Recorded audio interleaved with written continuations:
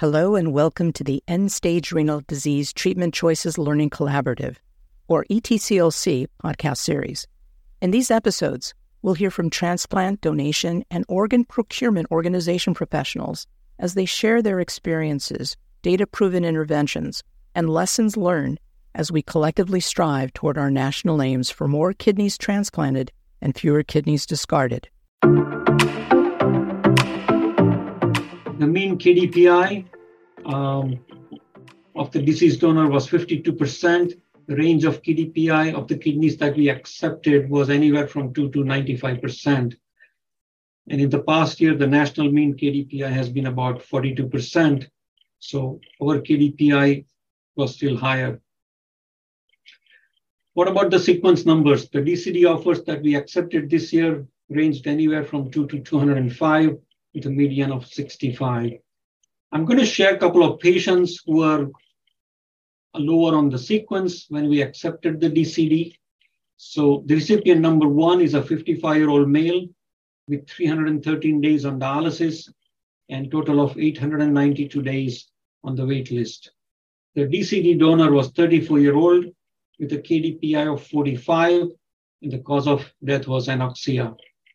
Our recipient was sequence number 205 with an EPTS of 74%. And these are the details of the DCD flow sheet data. From withdrawal to procurement was 8 minutes. Pronouncement to cross-clamp was total of 11 minutes. The total time was 19 minutes. And again, agonal phase to core pulling was 15 minutes. So pretty quick clamp time. The biopsy of the right kidney, glomeruli were 45, sclerosis less than 1%, tubular atrophy less than 10%, sclerosis, cortical necrosis, fibrin thrombi, almost none.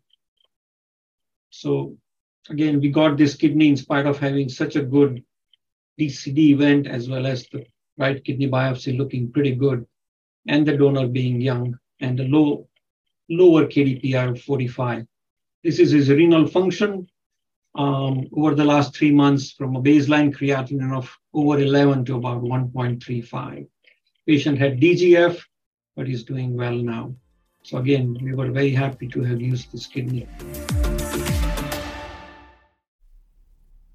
Thank you for listening to this episode of the ETCLC podcast series. We encourage you to steal shamelessly, as we say, any recommendations and best practices shared by the presenters and their organizations. We encourage you to listen to our other podcasts that help support and improve your transplant work. Also visit our LinkedIn page, ETCLC. Follow us on X, formerly Twitter, at ETCLC1, and check out our YouTube channel for more resources available at ESRD-ETCLC.